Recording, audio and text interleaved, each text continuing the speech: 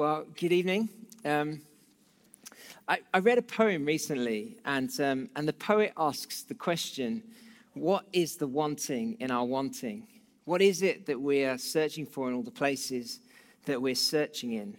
And his point is that there's something restless, insatiable about our wants and desires. It's like, when you have an itch, but no matter where you scratch, you just can't locate it. Do you ever have that? We recently, my wife and I borrowed my in-laws' convertible BMW car. We had it for like about a month or so. And so if you've seen me sort of cruising around, sadly, it's not mine. I wish. But it was great. And there was this point where my children all had chicken pox at the same time. And so we were sort of, not really seeing anyone, had to sort of stay a bit quarantined. But it was a sunny day, and I was like, do you know what? I'm going to take them out in the car. So put them all in the car, took the roof down. We went and did a drive-through Costa thing. So we got a coffee, and they had their little baby chinos. And then we went for a drive, and we were driving through these country lanes in the sun, top down, drinking our drinks with some jazz coming out the stereo. And I was like, this is absolutely amazing. And I remember actually saying out loud, who says money can't buy happiness? Unbelievable, just a confession there. But it was great, and we do get joy from those sort of things, don't we? They're good things to enjoy, but really we know that stuff like that doesn't fully satisfy us, even if in the moment it feels like it does, or it can. Ultimately, we still have the same issues and frustrations with or without a car. It doesn't take long before we're looking to the next thing. And so the poet asks the question, what is the wanting in all of our wanting? What's going on? What are we really looking for? And I'd love us just to hold that question in our minds today, because it's why the passage we're going to spend some time looking at is incredibly relevant and important. We're in a series, as I mentioned, in a book of Hebrews at the moment, and Hebrews was written about 2,000 years ago, but the author who writes it is drawing on texts that are like 1,000 years plus before that. And so it's no surprise that as we read it, we kind of end up thinking, what are you going on about? It was written into a different time, culture, social, political, religious context, and there's just loads and loads of assumed knowledge in it, loads of terms that the initial hearers would have understood, but we find it tricky. And it's a bit like, sometimes it feels a bit like, when you're in a group and everyone laughs at some in-joke and you just don't get it, and you sort of try to laugh, but you don't get it. You've got no idea what's going on.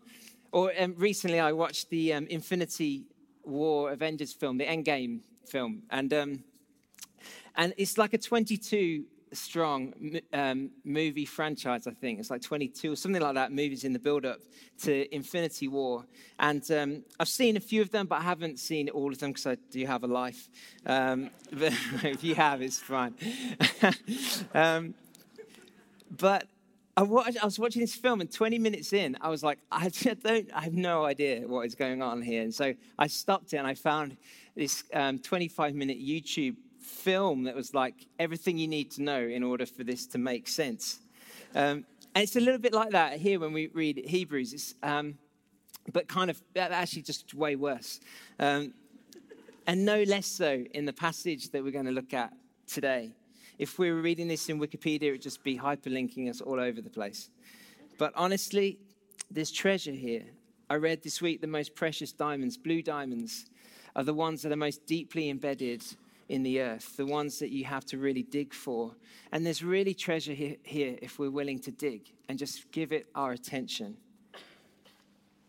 And actually, the complexity reminds us again and again that the Bible isn't just a magic book. It didn't just fall out of the sky, but it's actually just a historical document. It's real people writing to real people in real circumstances.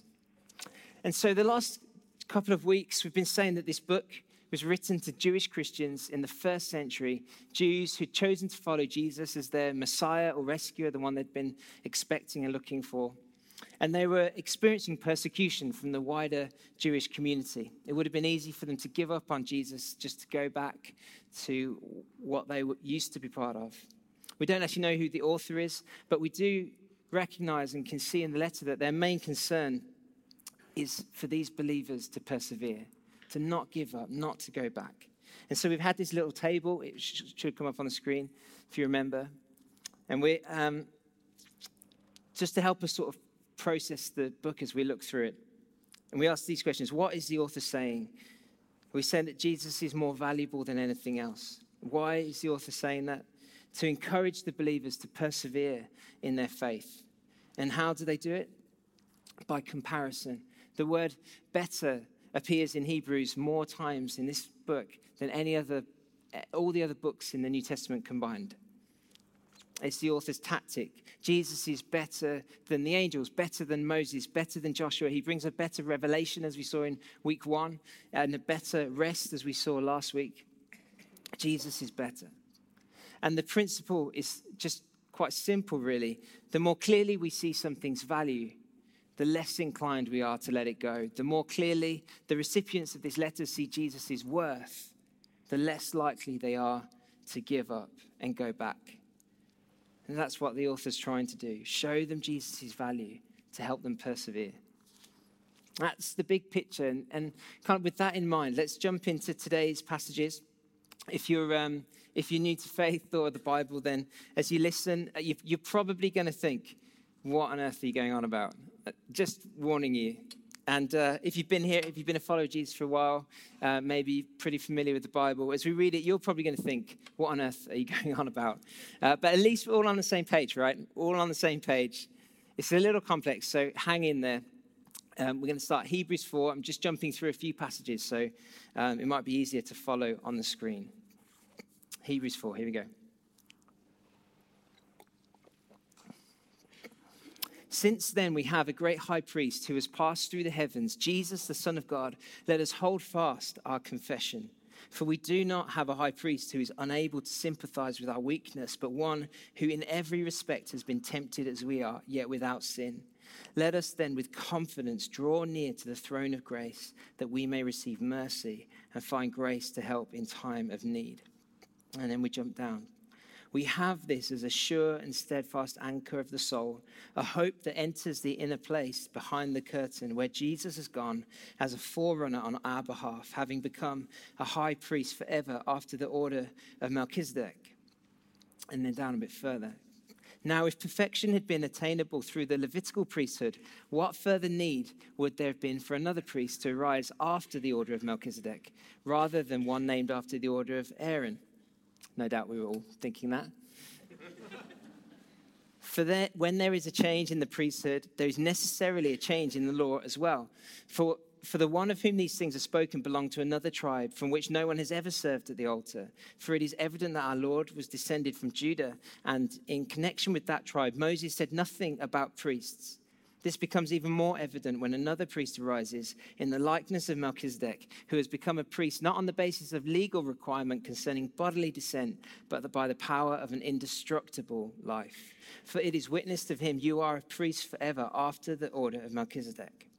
And a little bit further down.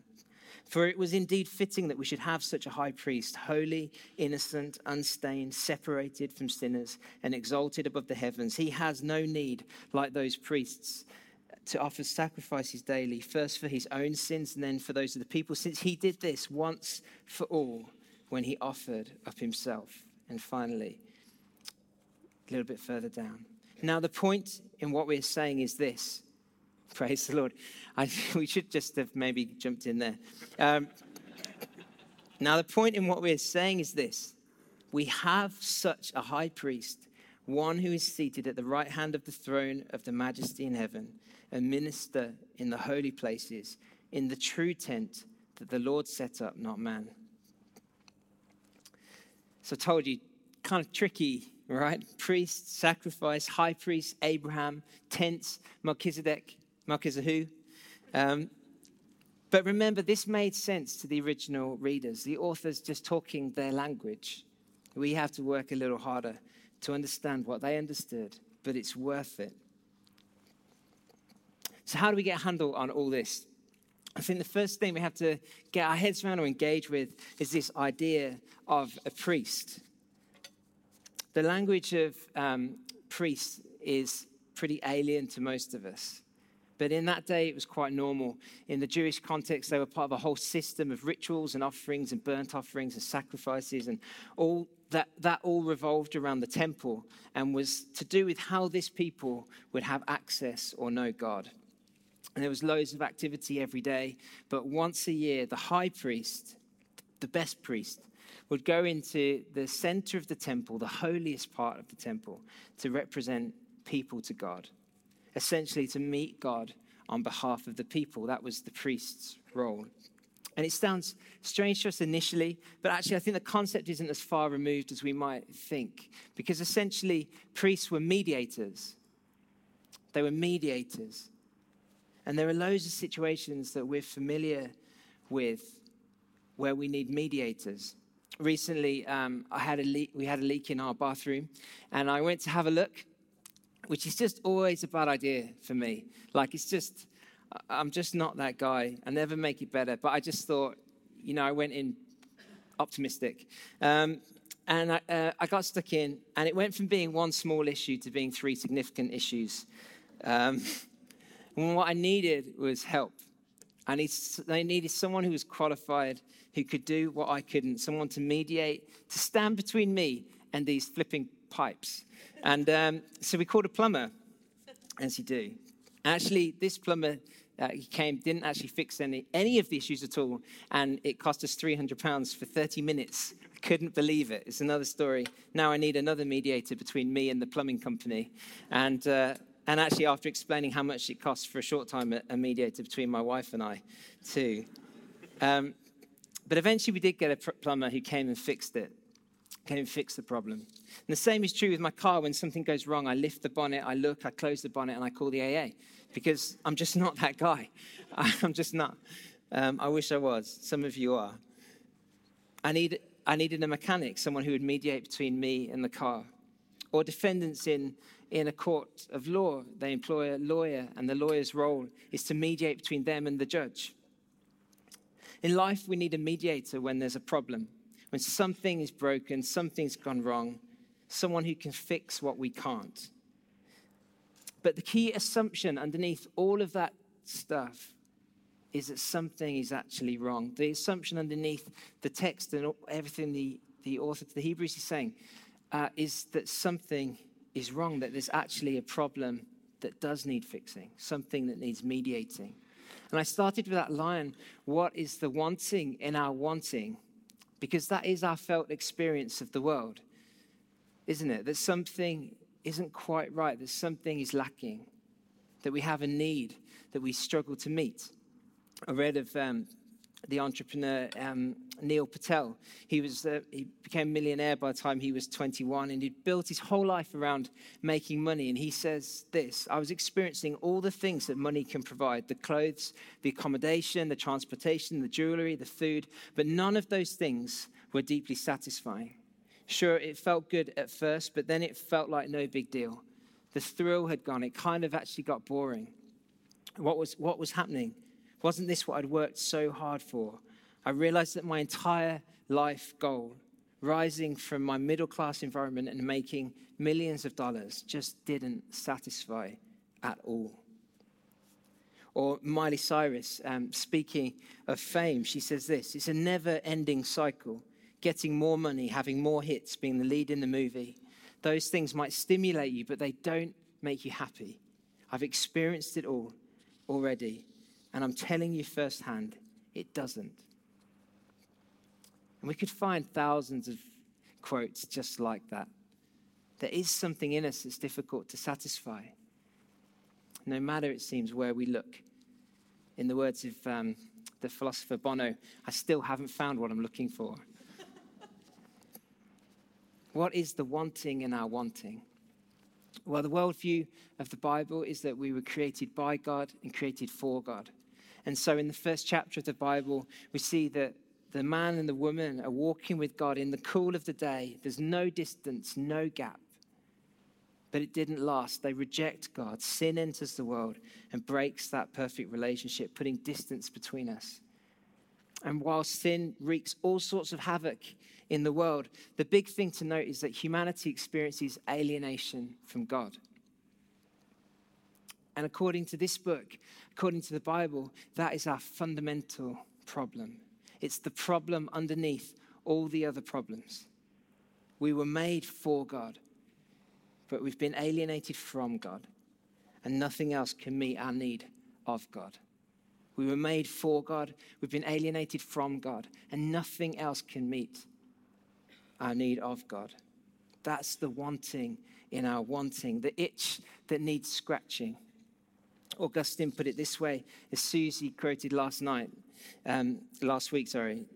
You have made us for yourself, and our hearts are restless until they find their rest in you.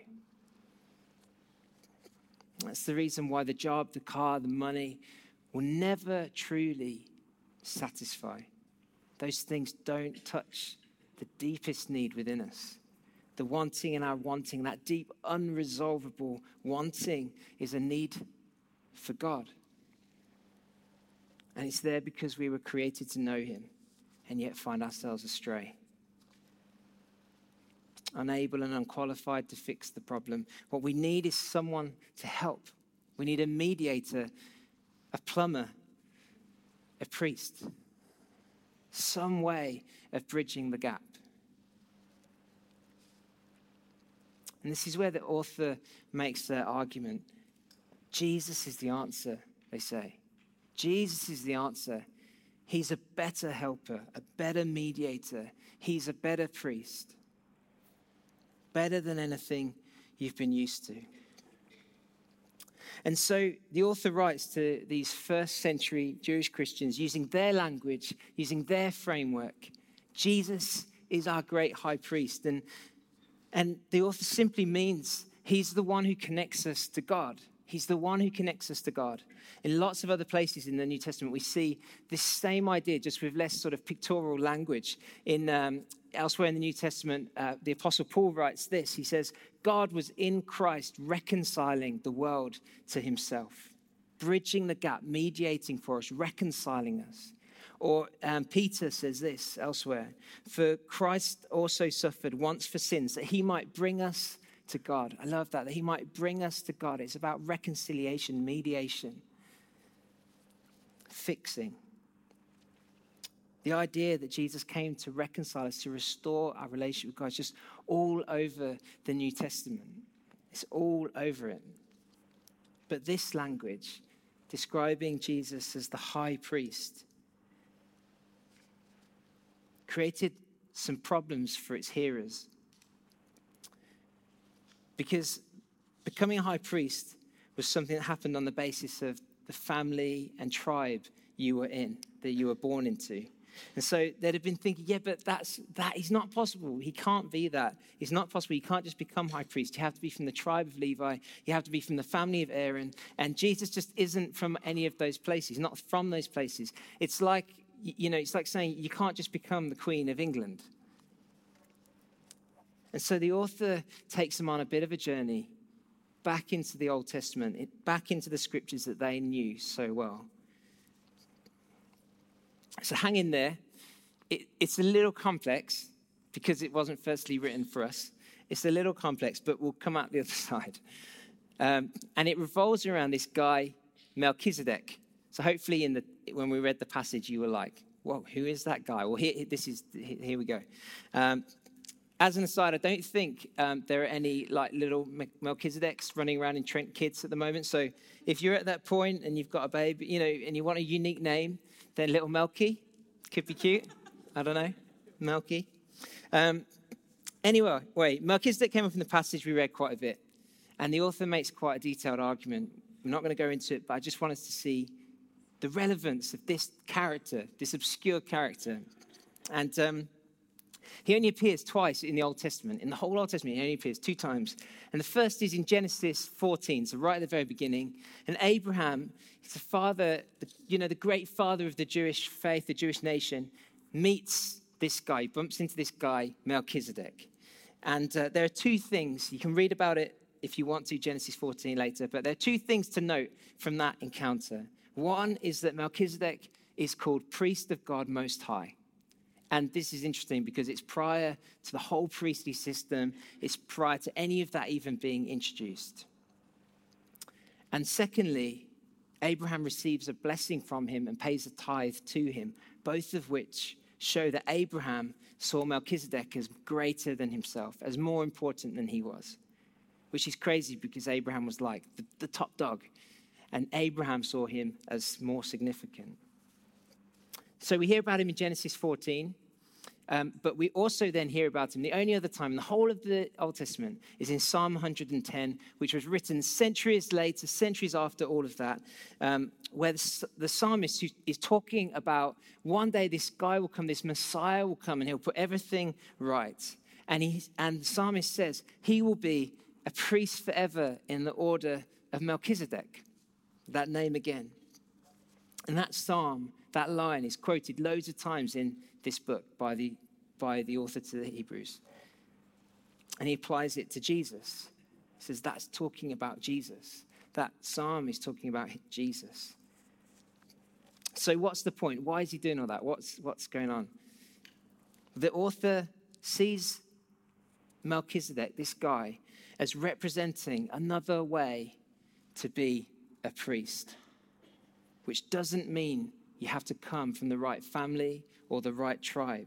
Another way for us to be reconciled to God. It's like if you've ever read Lion, Witch and the Wardrobe. I'm reading it with my voice at the moment. At one point in the story, the witch says that she has read the deep magic and that as a result of that, Aslan must die. And so Aslan dies. But then he comes back to life and they can't understand how or why, what's gone on. And he says this, yes, but there was a magic deeper still from before the dawn of time. And it's a bit like that here. There's this Jewish priestly system that's up and running around the temple and all of that. But all the while, there's this character, Melchizedek, in the background, a priest, but not part of any of that. In fact, he was way before any of that, who even the great Abraham revered. He's like the whisper, the anticipation of another way, a deeper way, a better way to bring people and God together. And the Messiah, the one who's going to come and fix everything, is going to be like him. He's going to be from that line. And so the author writes that Jesus is the mediator. He's that mediator, even though he's from the wrong family, even though he's from the wrong tribe, even though he doesn't tick all the boxes that they think he should be ticking and that the high priest had to tick. Because there's another way, a Melchizedekian way, if you like. And it was always the plan. This isn't new. It's always been there since even before Abraham, since before the Jewish nation existed. It's always been the plan. And then the author goes on to show, having sort of worked out how this is possible, having shared with them, how can he be the high priest? How can that even happen? How can he bring us to God? He then goes on to say, and actually this is so much better than what you're used to. And there are loads of reasons in the text. If you read through Hebrews 4-7, there's loads of reasons why it's better. I just want to mention 3. He's a better priest. He's a better mediator. He brings us to God in a better way because of what he offers, where he offers it, and who he is. And remember, the author's talking their language. He's still talking in the images that they would have understood that make sense to them, and that's why it's tricky for us. The author's making it easier for them, even though it makes it trickier for us. So he's a better mediator, Jesus is, between us and God because of what he offers. So if you look in the text, it says this: he has no need, like those high priests, to offer sacrifices, talking about Jesus. He did this once and for all when he offered up himself. Every day and every year, the priest's role was to sort of offer animal sacrifices in the temple. And these sacrifices were for the people's sins. They would be offered up and the people would be forgiven. And it's bizarre to our ears, I know, but that was the way it was. But the author sees in Jesus' own death on the cross, he sees Jesus' own death on the cross in these same terms. That Jesus' death, he says, functioned like that. He offered his life for us that we could be forgiven. That sin, the thing that at the very beginning led to distance between us and God, the thing that was the problem from the word go, would no longer be an issue. And the author and the rest of the New Testament see the cross not just as a sad moment, a horrible death, and a good example to follow, but as a massively significant event. It was God making a way for us to be forgiven, to be restored, to be reconciled to him, to have that deepest need of ours met. He's a better high priest because of what he offered. He offered himself. Animal sacrifices, the author goes on to say, could never really do anything. They couldn't ever deal with the problem. But Jesus has. He really has. And so the author writes to these Jewish Christians, nothing else can do that. Jesus is a far superior priest. Nothing else can do that. Why would you go back? Why would you go back? And to you and I, the author presents Jesus' death on the cross as the source of forgiveness, of peace, of freedom from guilt and shame, as the source of deep reconciliation with God. So if you're here tonight and you just feel burdened by sin, by guilt, by shame, you need look no further than Jesus. He's a better mediator between us and God because of what he offers, but also where he offers it. If you look, the text says that he ministers in the holy places, in the true tent that the Lord set up, not man. So all the other priests worked in a tent. In the temple for a little while. It was in a tent, but both were built by men, by people. But it says here that Jesus entered the true tent that God set up, and the author's sort of reminding his audience that the whole priestly system, the temple, which whether it was the brick building or whether it was the canvas one, was only ever a copy of the real thing. They believed that Moses based its design on a vision of a heavenly temple, of the real thing, a superior one. And the scholar N.T. Wright likens it to this. He likens it to the difference between playing Subbuteo and playing football. Have you ever played Subbuteo? You know, you flick the football figures. It's like playing Subbuteo and playing football. The one is just a copy of the other. It's not the real thing. It's not the substance of it. The real is superior and far, far better. And so the author writes that Jesus is better because he plays the real game. He plays in the real game. He plays on the real pitch. He goes straight to God, to the heavenly temple, to the real thing. And it's important, I think, because, you know, if you ever want to see change in anything, in a company or a country or wherever you need to get wherever you want to see change, you need to have your voice heard in the rooms where decisions are made, right? In the halls of power, in the boardroom, or parliament back in the day when decisions were actually made there, or in the Oval Office or whatever. You need to get your voice heard there. All of this means it really works. That's what the author's saying. The priestly system could never fix the problem, like the plumber I had who couldn't fix my pipes. But Jesus really can and really has, because he's gone straight to God himself. The author writes to these Jewish Christians, don't go back. Why would you go back? Don't go back to something that doesn't work. Don't employ a plumber who can't fix the problem when you already have one who can. He's a better mediator between us and God because of what he offers, where he offers it, and because of who he is. The text says this, "For we do not have a high priest who is unable to sympathize with our weakness, but one who in every respect has been tempted as we are." And the author's shown that Jesus represents us well because he's like us. He is human. But there's another thing to notice, as we saw in chapter 1, Bod has mentioned it, and the first week, the author is clear that Jesus is God.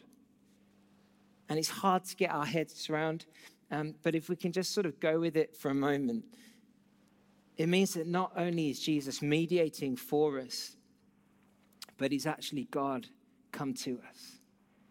God with us, Emmanuel.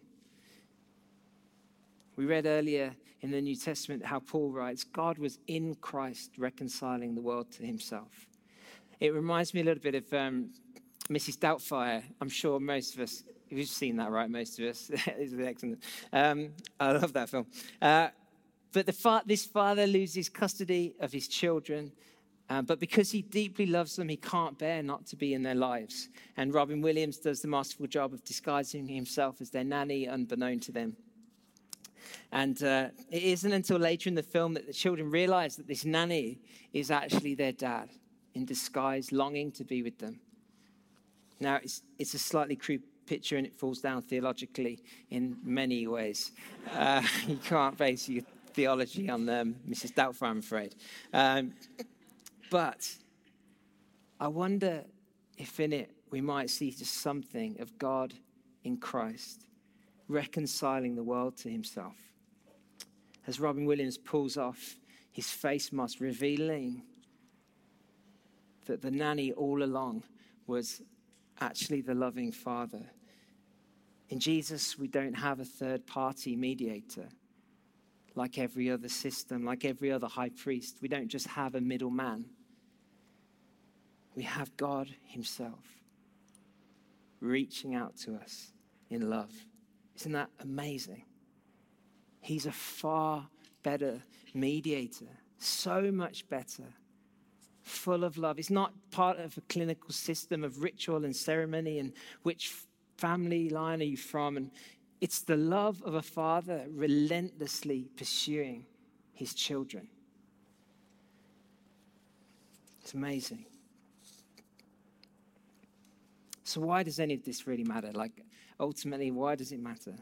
If you're here today and you've never known Jesus, then it matters because the outrageous claim is that Jesus is the answer to your deepest need. That Jesus and only Jesus is the answer. And whilst that sounds outrageous, there are billions of people across thousands of years and every continent who would say, I've found that to be true.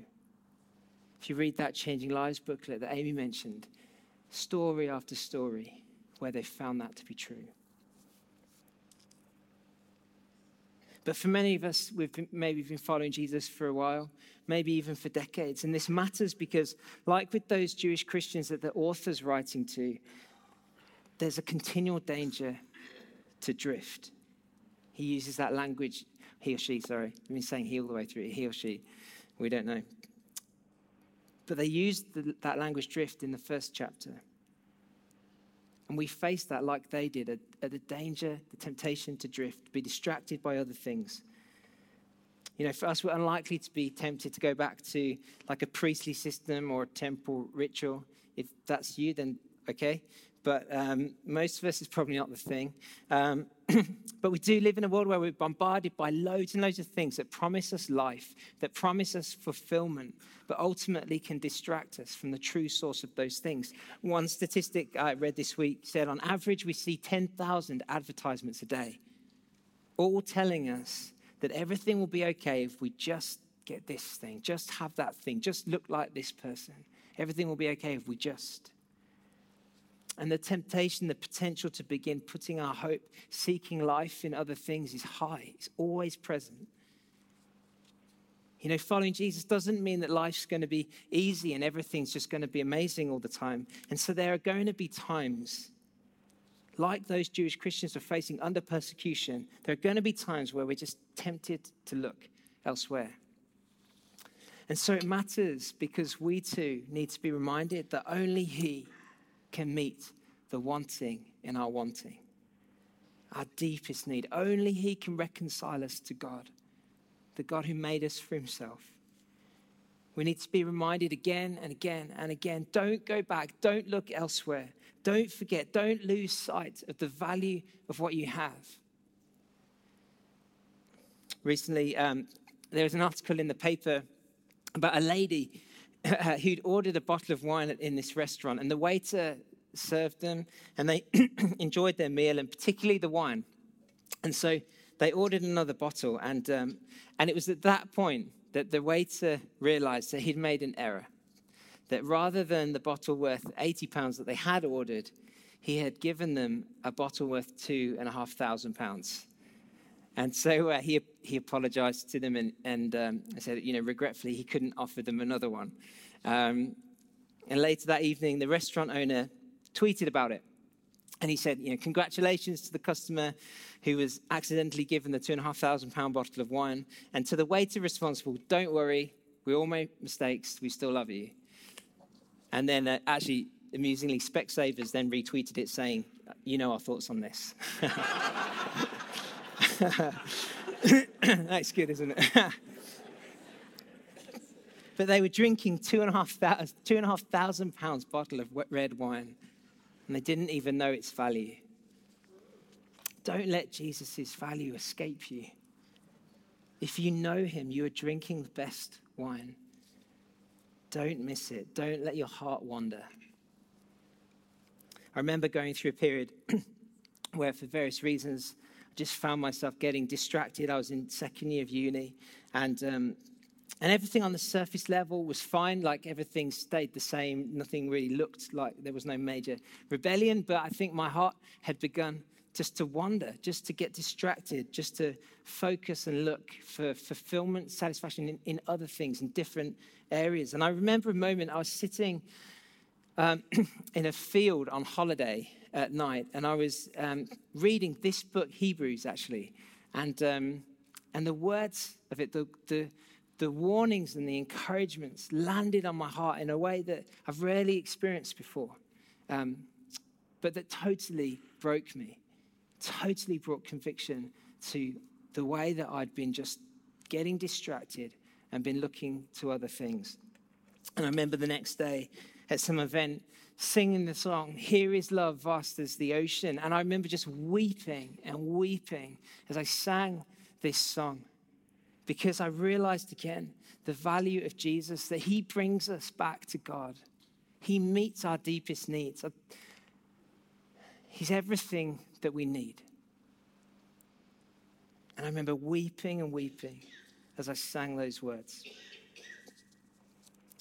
Perhaps you're aware today of the futility of so many of the things and so many of the places that you look to for fulfillment. Perhaps you're feeling pulled and distracted by any number of different things. Maybe you've been a Christian for a while and you just feel yourself drawn in different directions, and we'd love to pray for you. But no matter where you're at tonight, whatever our background, whatever we've done, whatever situation we're here in, whatever's going on, the invitation this evening is the same. No matter what, no matter who you are, the invitation is exactly the same. Come, be reconciled to God. Come, be restored. Come, find rest for your soul. It's all available. In the words of the hymn, before the throne of God above, we have a strong and perfect plea, a great high priest whose name is love, whoever lives and pleads for me. Let's stand together.